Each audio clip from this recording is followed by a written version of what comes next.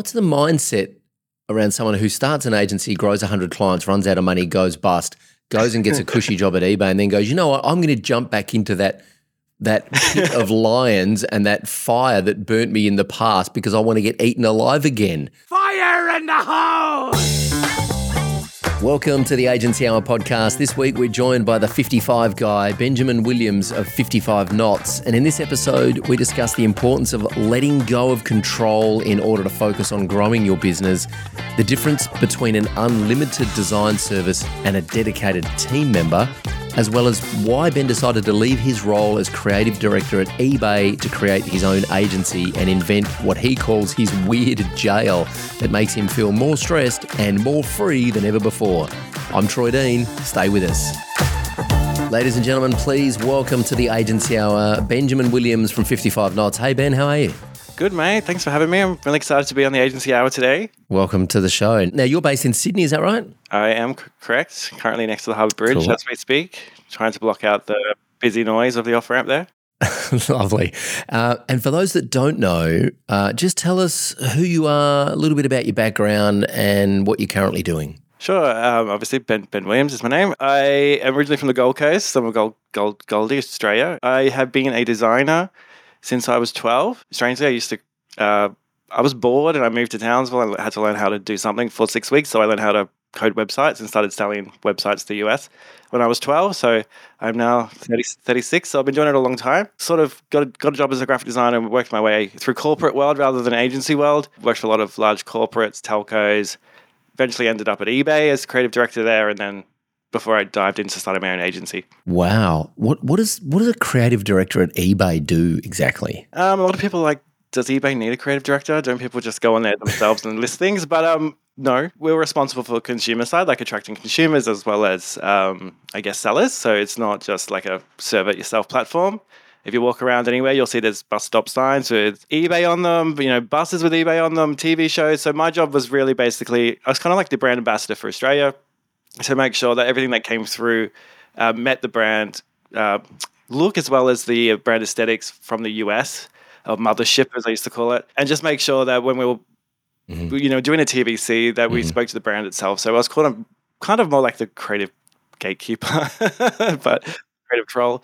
But I was pushing the creative, pushing the boundaries, learning how to kind of bend the playbook as far as we could, because Australians like to do things a little differently to other parts of the world. We like to bend it, and we're down in Australia, so we got away with a lot more. But generally, it was all the brand work, TVCs, the banners on the website. Basically, every single touch point from a marketing point of view came through my team. Wow. How long were you there and what sort of team did you end up with? I was there for 6.5 years. Wow. Started off as a team of 2, and we used to work with a lot of agencies. And then over time, I started agencies probably didn't like it, but I started to make more of an internal agency. So we ended up with a team of 12 by the time I left. We had a couple of copywriters, and then the rest were designers, and then like one traffic coordinator. And then we still had our big agencies for like the big brand sort of, brand awareness campaigns, but everything else was done in-house. So this is interesting to me that you are client side, you're working with a bunch of agencies, but you gradually start to build the team in-house. Why? What was the problem you were trying to solve there? What was bugging you about the agency relationship? I know that a lot of your listeners are agencies. So the issue we were having mostly was around the brand guides and brand awareness, and the struggle points or the struggles that eBay were having at the time around trust. Agencies want to get it, but it's not their bread and butter. So sometimes they struggle to really get deep into it. So sometimes we had a lot of execution agencies, and we just found we didn't need those anymore. Like rolling out a set of banners at $200 to $300 each was just, it's still eBay, right? So it's like they have the money, but they don't need to spend it. Like they'd rather spend it on, the TVCs or the actual media buying. So the more we could get it done in-house, the more they could spend elsewhere. So it kind of ended up being cheaper for execution. For the big big brand awareness pieces, sometimes it ended up in-house when the agency wasn't nailing it. But generally speaking, for execution work, it actually just slowed the process down. Yeah, that's right. That's what I was hoping that you would say, because working with, and this, I think there's something, yes, our listeners are agencies, but they should be paying attention to this, because the idea is like, how do you not become, as an agency working with a client, how do you not become the bottleneck? How do you not be the thing that slows the client down? And typically that's been my experience being agency side and now being client side. We're a consumer of agency services and we coach agencies, so it's all very kind of meta, but I am constantly trying to help our agency clients understand what not to do by the agencies that I've worked with in the past that just slow us down, right? And I think the more you can have an in-house team, the faster you can move. Yeah, exactly. And it's like, I mean, we still had 2-week SLAs, but we still have people in the business that did not care for 2-week SLAs. So things were coming through same day. And, you couldn't get it live if you're going through the agency, or the agency was sending it at 7 p.m. and staff aren't wanting to be there until 8, 9 p.m. to traffic something, and they want to go home. It's their corporate job. It's not the same. They don't have the same hustle culture as a lot of agencies do. So they just want to get home and do something else. So Yeah. By the way, for those listening, SLA is a service level agreement. So a 2-week SLA means that that's okay. A 2-week. No, I love the 3-letter acronym. I love confusing people. It makes us sound really smart. So the 2-week SLA means that the agency is on the hook to deliver something within 2 weeks, right? They have to deliver within 2 weeks, otherwise they're penalised, right? Yep, exactly. It would also be the same for internal. So if we had a campaign manager who briefed it within 2 weeks, then their campaign wouldn't go live. It was very stringent. So it was also on the campaign manager internally. They had to brief within 2 weeks, or it wouldn't happen. Well, it was up to my discretion. I was kind of they used to call me the sassy. Can I swear on this podcast?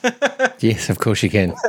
The sassy bitch at eBay, because I was like the gatekeeper. If it wasn't briefed on time, it wasn't happening. You'd really have to woo me to get me to say yes. So love it. So then, after 6.5 years of this experience working with agencies and all the challenges that go along with that, you decide to leave eBay and start your own agency. Why? What are you doing? I wanted to create an execution agency, strangely enough, the thing that I was against at eBay, because I thought I could do it better. So that's the reason I went into it. As a creative director at eBay, I didn't know where else to go. What's more exciting or more challenging than starting your own business? So it was kind of like a challenge. I was kind of done with where else would I go creative director-wise? Another corporate. I didn't want to go to somebody else's agency at that point, because corporate jobs are quite cushy compared to working for an agency. The pay is better, the hours are better, there's more rules in terms of SLAs and stuff like that. So I thought, why not challenge myself? I had an agency back before eBay. It failed miserably. I had 100 clients really quickly, and then money ran out, and then I basically went bust. Wow. So I always had the plan to go back and do it again. Wow. So it was the time to do it again. How do you, this is really interesting. What's the mindset around someone who starts an agency, grows 100 clients, runs out of money, goes bust, goes and gets a cushy job at eBay, and then goes, you know what, I'm going to jump back into that pit of lions and that fire that burnt me in the past because I want to get eaten alive again. What's the attraction? You obviously see having your own business as a vehicle to something greater, but because you'd done it before and it had failed, you're doing it again, and then COVID happened, which we'll talk about, but that it's freaking hard, right? Why choose the harder option? I've always, my first board meeting I had was with my best friend when I was 10 in the sandpit. I've always just wanted to do my own thing. I was trying to create merchandise to sell to Dreamworld. So I was getting toilet paper holders and trying to make little Tower of Terrors, and I was trying to call them I got this thing I want to sell you. It's just always been I want to make it on my own, and I always thought design was the way for me to do it ever since I was 12. So I always wanted to get back there, and I think I've always had a little bit of a issue with people telling me what to do. I've always been I always get to do what I'm told. Well, not anymore. I think I'm unemployable now.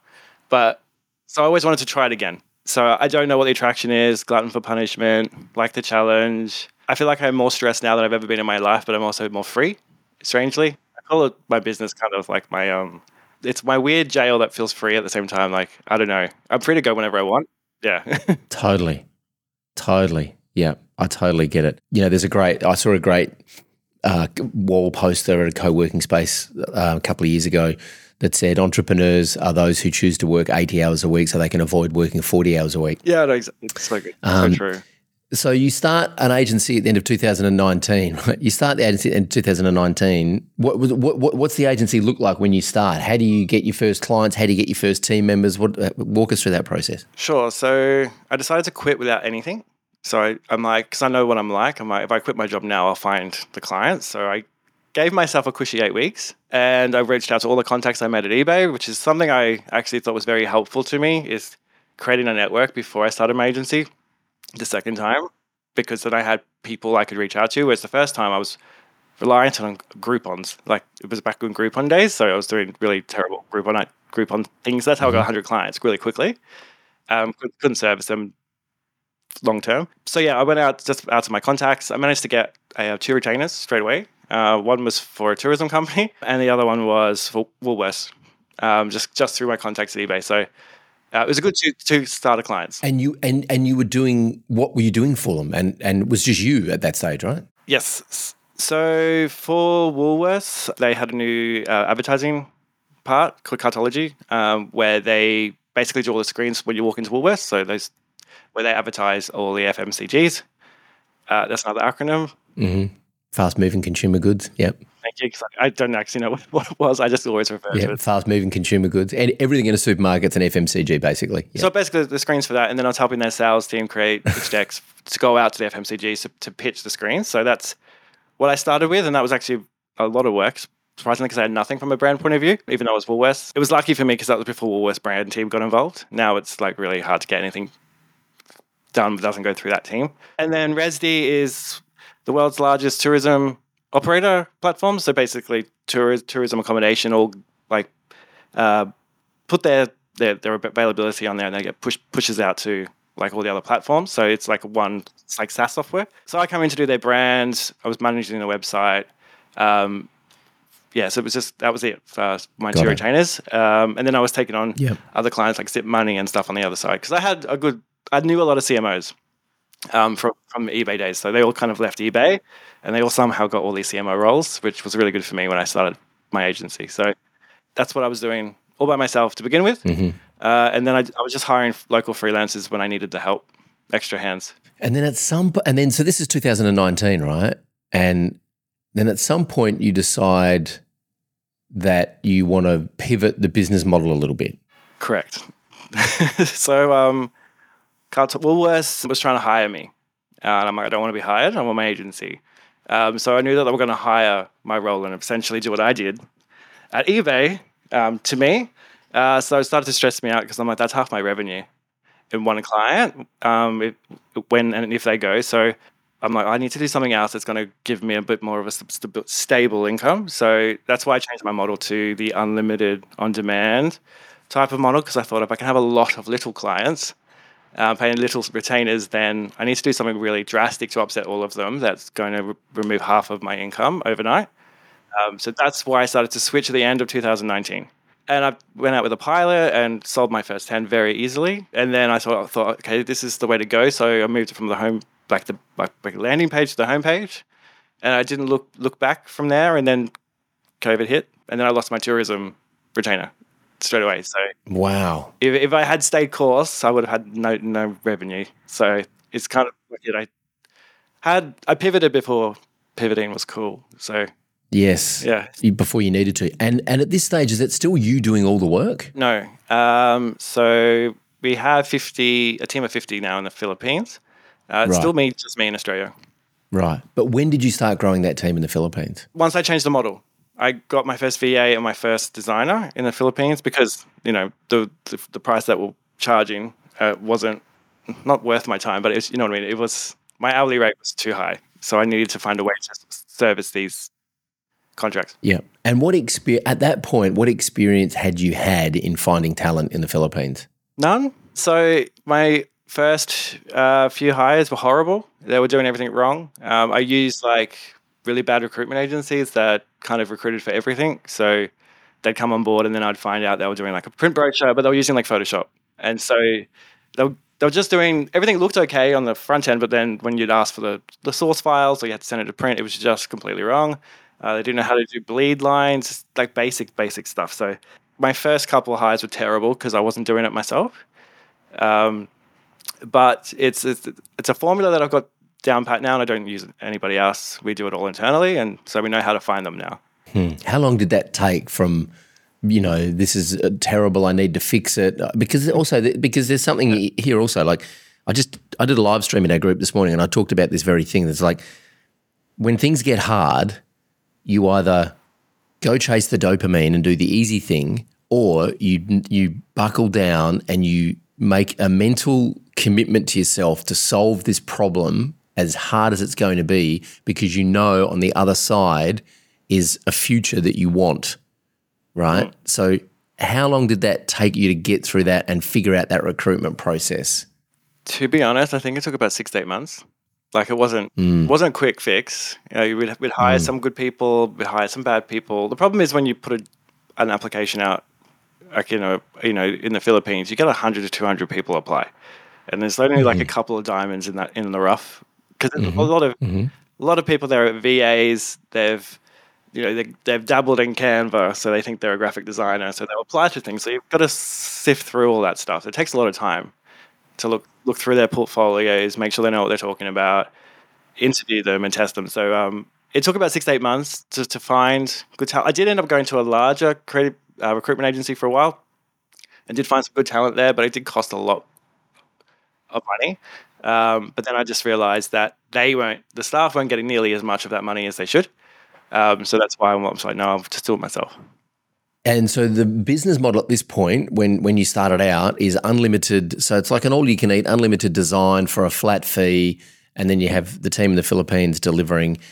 Then what? So and then how long were you doing that before you started to introduce the dedicated team member? We started doing dedicated about 1.5 years ago, but we weren't pushing it. It was kind of like if I saw a client which I thought would be better off on that path, and I would suggest it. Then over time, we just found that was the better route. So a little bit of context here. Agency owners who are struggling to grow for a couple of reasons. Typically, it's because they either don't have a network and they don't have leads coming in, or they don't have the capacity to deliver when the clients are coming in. So they therefore don't put any effort into growing revenue and growing sales because they know they've got a capacity issue, right? And a lot of agency owners start out as the technician, the developer, the designer, the Google Ads guy, the SEO guy, whatever. And they get to this point where they know, I have this conversation with people every day. They're literally at a fork in the road where they can go. And I remember having this moment when I was developing in my business, and I was building websites, and CSS pre-processors came out. For those of you who are uninitiated, essentially it was a more efficient way to write CSS code. And I started reading these articles on these CSS pre-processors, and I had this moment where I stopped reading the article. I'm like, hang on a second. I need to make a decision right now about whether I'm going to read this article and stay a developer and go all in. I'd had all these courses on Ruby on Rails that I hadn't started yet, and I was like, do I want to do that, or do I want to be a business owner? Because if I want to be a business owner, I need to stop reading this article right now. I need to start reading articles on growing a team, growing revenue, culture, hiring, finance, profit and loss, all that kind of stuff. And someone else needs to do this in the business. I'm not doing the development. I rang my business partner at the time and I said, I'm done. I'm not developing anymore. I don't know who's going to build this next website that we've got, but it's not going to be me. We have to find someone to do it. We ended up finding a great team in India who did a lot of work for us for a few years, and then I just became a business owner. But a lot of people get to that fork in the road and they keep doing the technical thing or the creative thing, whatever the thing is that they're good at, because they're good at it, right? And so they do this dance for years where they're like, I want to be a business owner, but I can't grow because I can't find anyone else that will design websites as good as me, or I can't find anyone else to develop landing pages as quickly as I do, or whatever the thing is. How, in your experience working with agencies now with this business model, what is the trick to actually letting go of control, having someone else start to do the design work so that you can focus on growing the business? Well, it took me a while as well to let go, to be honest. I still do our website. It's the only thing I haven't let go of. Everything else I've let go of. But I think a lot of agency well, me personally, I would be like, oh, it'll be all good next time I get my next big client. And the next big client comes in, and then you're trying to service them, and then you lose another client because you don't have enough time. Like, you can't, like, you're just going to get stuck at the capacity that you have. You can't service any more clients than the capacity that you have. So you have to let go. If you want to make more money, scale, you can't do it all. So with us, we like to help agency owners feel like they're finding the right people. We have it's like a free project or a testing thing that we put all of our candidates through to make sure that the quality is going to hit the nail on their head in terms of their brand and what they expect from someone to come in for that role. We don't charge for that, so that's one way we get over that hurdle. One of the things that I've seen work, and I'm curious about, one of the things I've seen work really well is getting a creative person and giving them a project that you've already done that doesn't really matter if they burn it or it's no good, right? Because it's not mission critical. The mistake I see a lot of agencies make is going, well, we've got this new client. Let's go find a designer in the Philippines, give them the job. We've got a 4-week deadline, and then you know the night before you're up doing it until 3 a.m. because the creative talent couldn't produce. I wonder if there's any, like, the most successful client agencies that you've seen come in and use this model. What are they doing differently to everyone else? Strangely, what you just said, actually, which you just reminded me that's one of the ways, is that when I ask agencies or even clients on our agencies, I have to ask for a brief that they've already executed on. So that way they know how close was it going to be to what they had done, or even better, was it better than what they've done? Because if it's better than what you've done, then because you want to hire people that are better than you. That's one mistake I used to make. I have to do it all myself. Now I have team members that are way fucking better than I am, and I'd rather them do it than me because I know they're going to impress the client more than I can. And in probably less time than if I tried to even get close to I'm good at my things. I'm good at layouts. I'm good at website designs.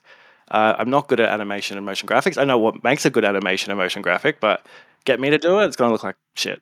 So I get excited when my team wows me. And I think that's the thing that you need to let go of. Like, you want your team to wow you. And once they start to wow you, then you'll be like, oh, hey, I don't need to do everything else. There are people out there better than I am at this. I could attract more clients. Like, your team can end up being your honeypot, and you can just focus on growing the business. I know there is people out there who want to be the technician. They love being a technician. And I do love being a designer. That's why I've got myself an operations manager, so that I can still stay in the realm that I like, which is design and all that sort of stuff. And I can spend most of my time there. And then my ops manager, or my head of country, he does all the stuff I don't want to do, like the admin, the people stuff, compliance, like all that stuff that puts me to sleep. So I think you can still be the technician or in the realm of being the technician if you want to, but if that's the case, you need someone to do the other side. You can't do both, that's right. I'm curious, we've used Unlimited Design Services a lot over the years, and we started with you guys doing that, and then we pivoted pretty quickly to a dedicated team member. So full transparency, we now have our video editor, who is Rob, who we found through the guys at 55 Knots. What is the difference, just for those uninitiated, what's the difference between an unlimited design service and a dedicated team member? Sure. This is where I'm going to expose the unlimited model a little bit. I'm fresh on the market. I'm not promoting it anymore. I think unlimited works for some businesses. I don't think it works very well for agencies. The reason is that as agency owners, you have clients. Clients have deadlines, which you've promised to your client. I'm going to deliver that to you on Thursday. Unlimited design services generally don't work to your deadlines. They just don't.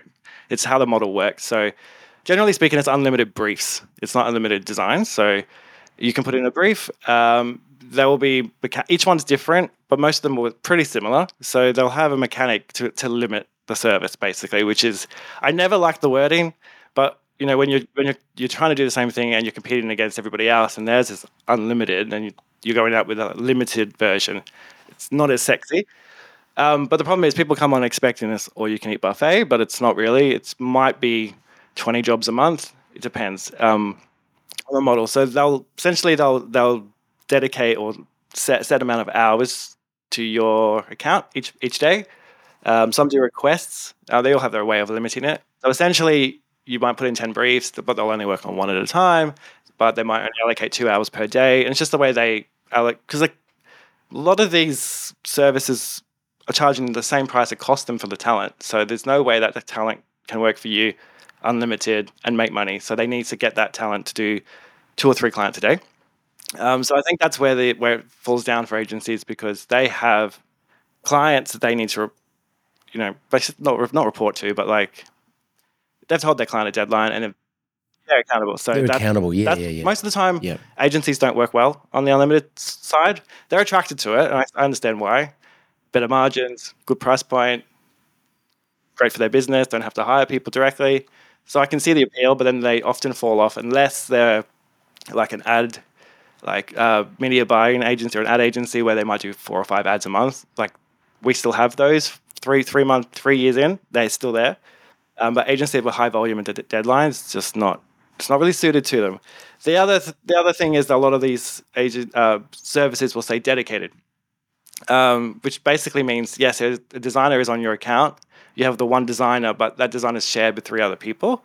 So it's a little bit misleading still because they're not dedicated to you. They're exclusive. You have one designer you work with all the time, which is your brand, but then they're still spread out. They still have to make money off that designer, so that designer's probably working on 2 more clients that day. So you're probably still getting, still getting rush work. Yeah. So what we've found is we started to kind of hire directly for our clients, which and for our agencies. And so unlimited services, sorry, I'm all over the place, have about a 25% month-on-month churn rate across, like from all the other unlimited founders I speak to, that's the average. So they're losing about a quarter of their clients each month. So they need to constantly be topping it up or putting more in just because of the month-to-month. So it's always like capacities are always over the place. So one month they might be lowering capacity because they've just had a whole lot of churn. And you come in and then you get a great experience. And the next month they've got twice the amount of clients, but then they haven't got the staff there. And then you'll find that, hey, it's slowed down. It's not as good as my first month. So your kind of experience is all over the place. But with dedicated, which is what we call it now, our new model, which is actually dedicated, we actually hire someone just for you. So they don't work on any other client. We have 2 options, part-time or full-time. So part-time, they're partially yours for 4 hours a day. Then they can have their own other job or whatever, or full-time, which is like we do for you, where they're yours 8 hours a day, which means they can meet your deadlines. We can adjust their schedule to be aligned to yours. So if you're not in Australia, it doesn't matter. We can move their times around. They can work with your tools and timelines, or you can use ours. But we just find that client satisfaction is a lot higher. Our churn rate's probably gone to 5% for the entire year versus 25% per month. So for us, it's a lot more stable. For our clients, they're getting a better experience. The designer knows their brand.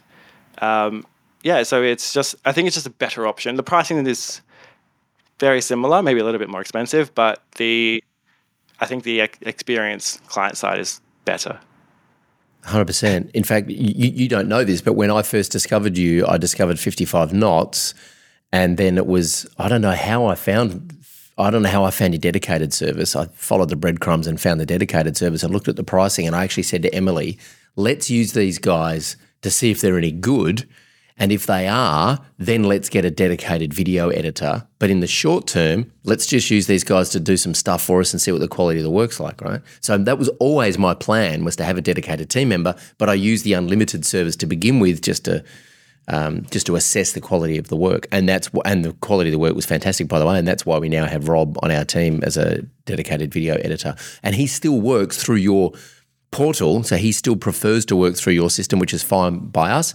He's in our Slack. Max talks to him most days, and he's doing a great job. But we discovered Rob through using the unlimited service to begin with, because that was appealing, but also I know the pitfalls because I've been here before. This is not our first rodeo, so I know that the unlimited doesn't really work. And we're not an agency. We're an agency service. We're an agency coaching company. So I think the unlimited works with like I can think of a bunch of small business, like a gym, for example, right? Or a coach or an accounting firm who don't have any creative staff in-house. They don't want to spend time on Upwork or Fiverr trying to find creative staff. They just want to send off a brief and then have it come back. Yeah, most of their deadlines are their own deadlines. So if that's right. If I get the flyer today, it's okay, they'll have it tomorrow. Like most of the time they don't have someone barking at them on the other side going, where is my flyer? So yeah, exactly. So I want to talk about the because none of this works if you don't know how to brief someone. And we spent a lot of time getting our brief template right when we first started using you guys, because I've used a lot of design services in the past and had very mixed response. And most of the time it's been because we don't know how to brief, right? So for those who know how to do the thing in their head, but they don't know how to brief, how do you help agencies write a good brief? Is it Loom videos? Is it text? Like, how do we get the information out of our head over to someone else so that they can understand what we want and then give us back what we're looking for? Good question. So there has been some terrible briefs in my time, like one sentence, and you're like, we're not going to nail this, are we? And we don't, and then the client gets upset. You're like, well, if the brief was maybe 2 sentences, we would be better off than one. But generally speaking, we've built into our platform a good briefing system just to help our clients. So a couple of things. If you're not a designer and you don't know how to talk design speak, that's totally fine. So there's generally a six-step process I like to tell my clients. And so when they join our platform, we try to encourage them to read an article that we have on our website, which kind of says what these 6 steps are at a minimum. I think the first thing is you can never have enough detail. You know, if you think, should I include that? Maybe just include it. If the designer doesn't need it, then they can disregard it. But if you don't include it, it's just going to annoy you later when they ask about it. So the first thing is obviously know who your audience is and express that to your designer. So if it's for males who like to go to the gym, it's going to look very different to, say, a female yoga class. Even though it's the health and the fitness space, it's going to be very different. So expressing the audience to your designer, even if you don't know it in depth, just a little bit of information will help. Especially if there's no brand guide to choose the right fonts, colors, and things to speak to the audience. That's the first basic step. A lot of this stuff is very obvious marketing and stuff too. So excuse me, I'm not trying to tell you how to market, but the designer needs this stuff as well. Also knowing what the outcome of the creative is. So a long form YouTube video is going to be very different to a TikTok reel. They have different audiences, different engagement metrics. Like some needs to be fast paced, real quick cuts. So telling the designer what the outcome is going to be, a direct response sales ad versus an emotional story. What is the outcome you're looking for? Is it free value content? It really does help to tell the designer what the outcome is going to be. Obviously, unless you're briefing it to a copywriter, copy really makes a very important thing here. So trying to leave it to your designer to write the copy, you're probably not going to get what you want because they're not copywriters. So crafting really good copy will obviously help as well, and sending that with your brief. Often we don't get copy. It's kind of like, here's our website, make something from it. And it's like, you're asking designers, first of all. Our team's also in the Philippines. So copywriting really does help, because I've seen sometimes as well, because I've been learning Tagalog last year. So even though I know what all the words are, not all the words, I'm pretty good, but I'm not that good. I wouldn't know what to emphasize personally. So cool. If you're working with a Filipino, you really, they know what the words mean, but they don't necessarily know which word is the big one that needs to be emphasized. So bold it, make sure they know what that word is. Otherwise, they have a habit of emphasizing the wrong thing or the wrong word. And then you're like, why did you make that capital? That makes no sense, even though they know what the sentence means. That's just a trick. If you are working with remote talent, make sure you emphasize the words that need to be emphasized. Local designers will get it, but overseas might struggle a little bit.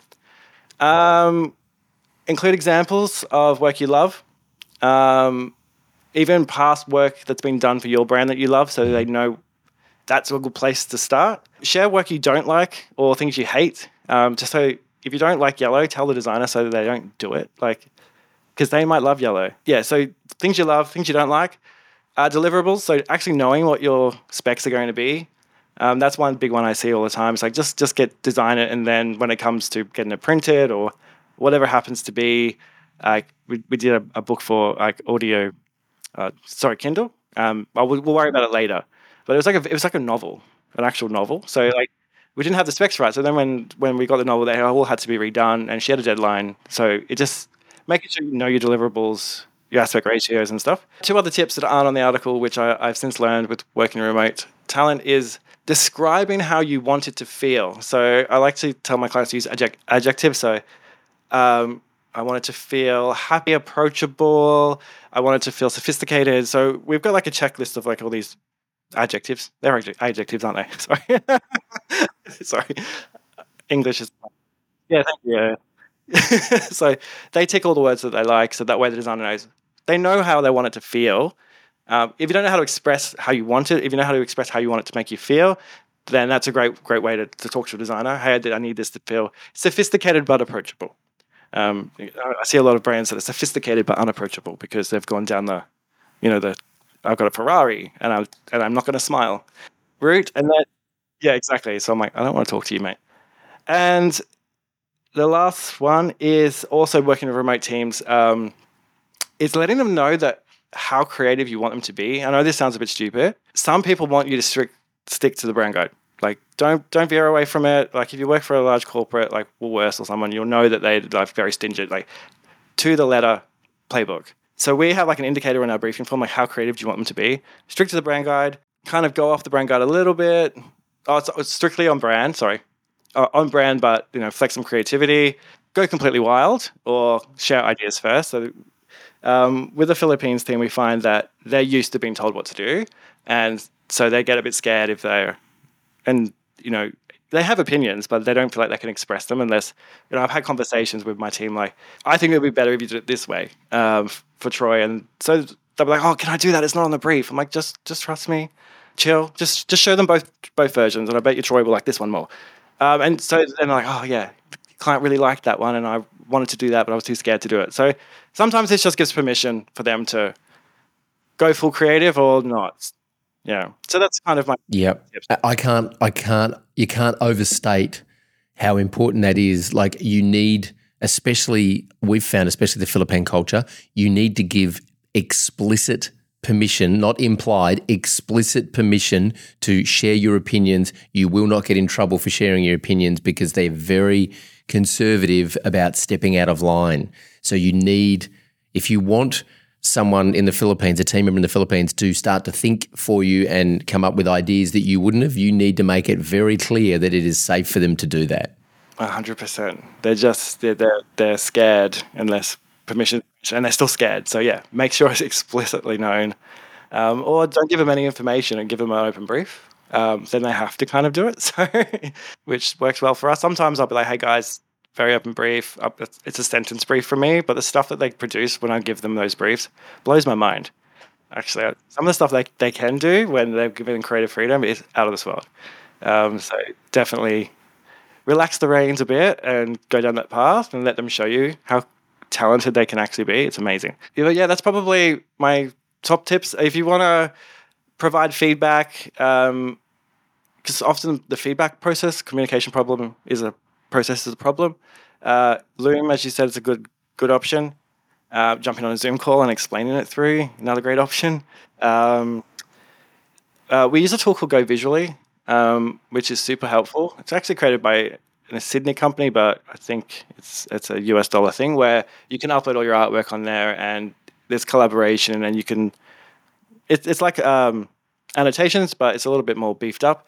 It's really great for video because you can play and pause and then write comments directly on timestamps. So those are some tips on how to write a good brief, and then some feedback tips. Awesome, love it. Go Visually I wasn't aware of. We use Frame.io with Rob because we're just doing video. But Go Visually we'll also link to in the show notes here, and we'll also link to that article on your website in the show notes as well to check those out. One question I had is recruiting, as you said before, you put a job ad out, you're going to get 200 applicants for a role. I see, and I spoke about this yesterday at MavCon, which is our event for our mastermind clients, that the fastest way to increase the capacity of your agency and therefore take on more clients and grow your agency is to partner with a service like you guys. We had a white label development service on yesterday. It's one of our sponsors, E2M. They do web development and ads and that kind of technical stuff. They do a bit of web design. They don't do brochure design or video editing, all that this kind of stuff that you do. The fastest way to grow your agency is to increase your capacity to deliver by partnering with someone like you, because not only, and what I want to get to here is I want to pick your brain about like a couple of things that you should look for when you're recruiting, because not only is recruiting takes time, and I said this yesterday, my mantra is never stop selling, never stop recruiting. Now, that doesn't mean you need to never stop hiring.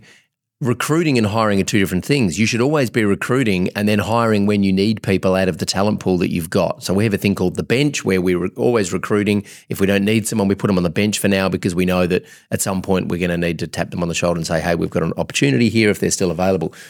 But recruiting is really scary. I mean, we produced a course last year called the Team Accelerator Blueprint, and on one hand it kind of failed because when we put it out there and we launched it, most people came to us and said, well, this is great, but we just want you to do it for us, right? And we're like, well, that's really not what our business model these days. So a lot of people are scared about it.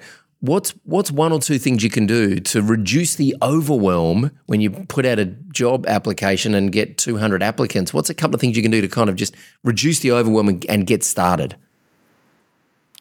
Besides going to someone of course, besides going to someone like you. I mean, the best thing we have is we have a VA who scans through it, so it's not me doing it. But then the problem with the VA doing it, I find, is that they're not necessarily technicians. So they struggle a bit to find for us, in instance, when we had VAs doing it, it was like they didn't really know what a good portfolio looked like. So it was a bit of a struggle. They could kind of look at the CV and go, hey, they've worked at agencies, so that they might be good, and then they would shortlist it. So then me or my art director could then go through their portfolios and go, yes, yes, yes, no. So that saved a bit of time. But for us, we actually hired a recruitment person internally.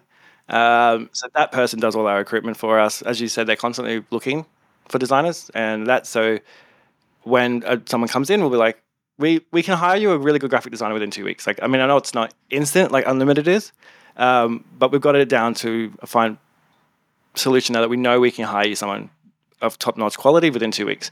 That's pretty fast, by the way. Yeah. Based on our experience of doing this a little bit last year, 2 weeks is pretty quick. Yeah, I mean, we're a team full of creative people, so we know what makes a good creative person. So we have our creative tests. We share them with all the creatives here, and then we review them and endorse them, and then send them back to clients. So all the client has to do is get on a call with us and like, hey, this is what I need, and then we start sending over the people we endorse and the tests. And then we hire. So for us, it's quite quick. When we try to do roles that we're not specialists in, it can take fucking forever, I tell you. We've been trying to hire a developer for like 4 months now, but it's like a full stack developer. And the thing is, no one in our team really knows much about it. Like, I know HTML and CSS, but I don't know any of these other languages. So we're really struggling to find someone there because we're not experts in it. But all the creative roles we can find really quickly. And so your specialty is, for those listening, your specialty is creative team members, designers, video editors, copy, animators, motion graphics. And UI, yep. And UI, got it. We'll do the occasional VA because they're easy. But but yeah, we decided we only want to stay in the area that we know we can find good talent because, from my personal experience using other recruitment agencies that do everybody, they just can't find you the right people. So you kind of reach out to them thinking, oh, this will make my life easier. And then you get someone who uses Photoshop to create a brochure, and then you're like, well, that was a bad experience. So InDesign, ladies and gentlemen, InDesign. Exactly. So, and you're right. Like, there's a difference between a Photoshop operator or a Canva operator and a designer. I can use Canva, but I'm not a designer. Exactly. What are you most excited about over the next 90 days? Well, we're obviously switching our model. So we're halfway through it now. So we've ditched the Unlimited. It's gone. It's dead. Wow. I might still have it because I'm reluctant for revenue, but it's going to be called Coco's Team instead. So it's more like use our designers. On the forefront, it's going to be the model of we find you a dedicated designer, full-time or part-time. I'm excited about this model because I love finding really good creative people for people, and I love seeing them get really excited about the work and releasing the capacity. So for the next 90 days, I'm hoping to sign on at least 15 new mates for, we call them mates. Like first mate, g'day mate, So that's probably what I'm excited about, to grow that side of the business. But it does take a lot more education from my point, re-educating our audience, going on podcasts and bad-mouthing Unlimited. Love it. Awesome. So for those listening, if they're an agency owner and they are looking for a creative team member to help unlock their capacity, what's the best way to get in touch with you? At the moment, you can either check out our website if you want to see how it works at 55knots.com.au. But if you want to have a chat, you can just email me at benjamin@55knots.com.au. So that's the numbers, 55. 55 and then KNOTS. So we have an aviation theme here. You have a nautical theme in your business. And that's because you're a sailor, right? That's correct. Mad sailor. People always ask me what 55 knots means. Some people thought it means we did shit fast. Maybe. It was originally because I love the power of a storm, and 55 knots is like hurricane cyclone speed. Oh, wow. Because we want to make an impact in your business is the kind of the original. Love it. Love it. Yeah, angle. Awesome. This is great. Thank you so much for joining us on the Agency Hour, Ben. I really appreciate your time. And as I said, we're using Ben has recruited a video editor for us and is doing an amazing job. So I can vouch for these guys. Check out 55knots.com.au or email benjamin@55knots.com.au. We'll put the links under the show notes here. Also check out the blog post on how to write a brief and also the link off2govisually.com. We'll put all those links in the show notes. Hey, Benjamin, thank you for joining us on the Agency Hour. My pleasure. Thanks for having me. Thanks for listening to the Agency Hour podcast, and a massive thanks to Ben Williams. You have such a fascinating story and we love what you've created with 55 Knots. Shout out to Rob, who is our new video editor in the Philippines. We recruited through 55 Knots and we love the work that he's doing for us. Hey, don't forget to subscribe and please share this with anyone who you think may need to hear it. Now, are you getting paid to close clients? Right now, we're guaranteeing you can get paid to close 8 new clients in the next 30 days. If you'd like to chat with our team about how you can get paid to close, click the link beneath this episode. Let's get to work.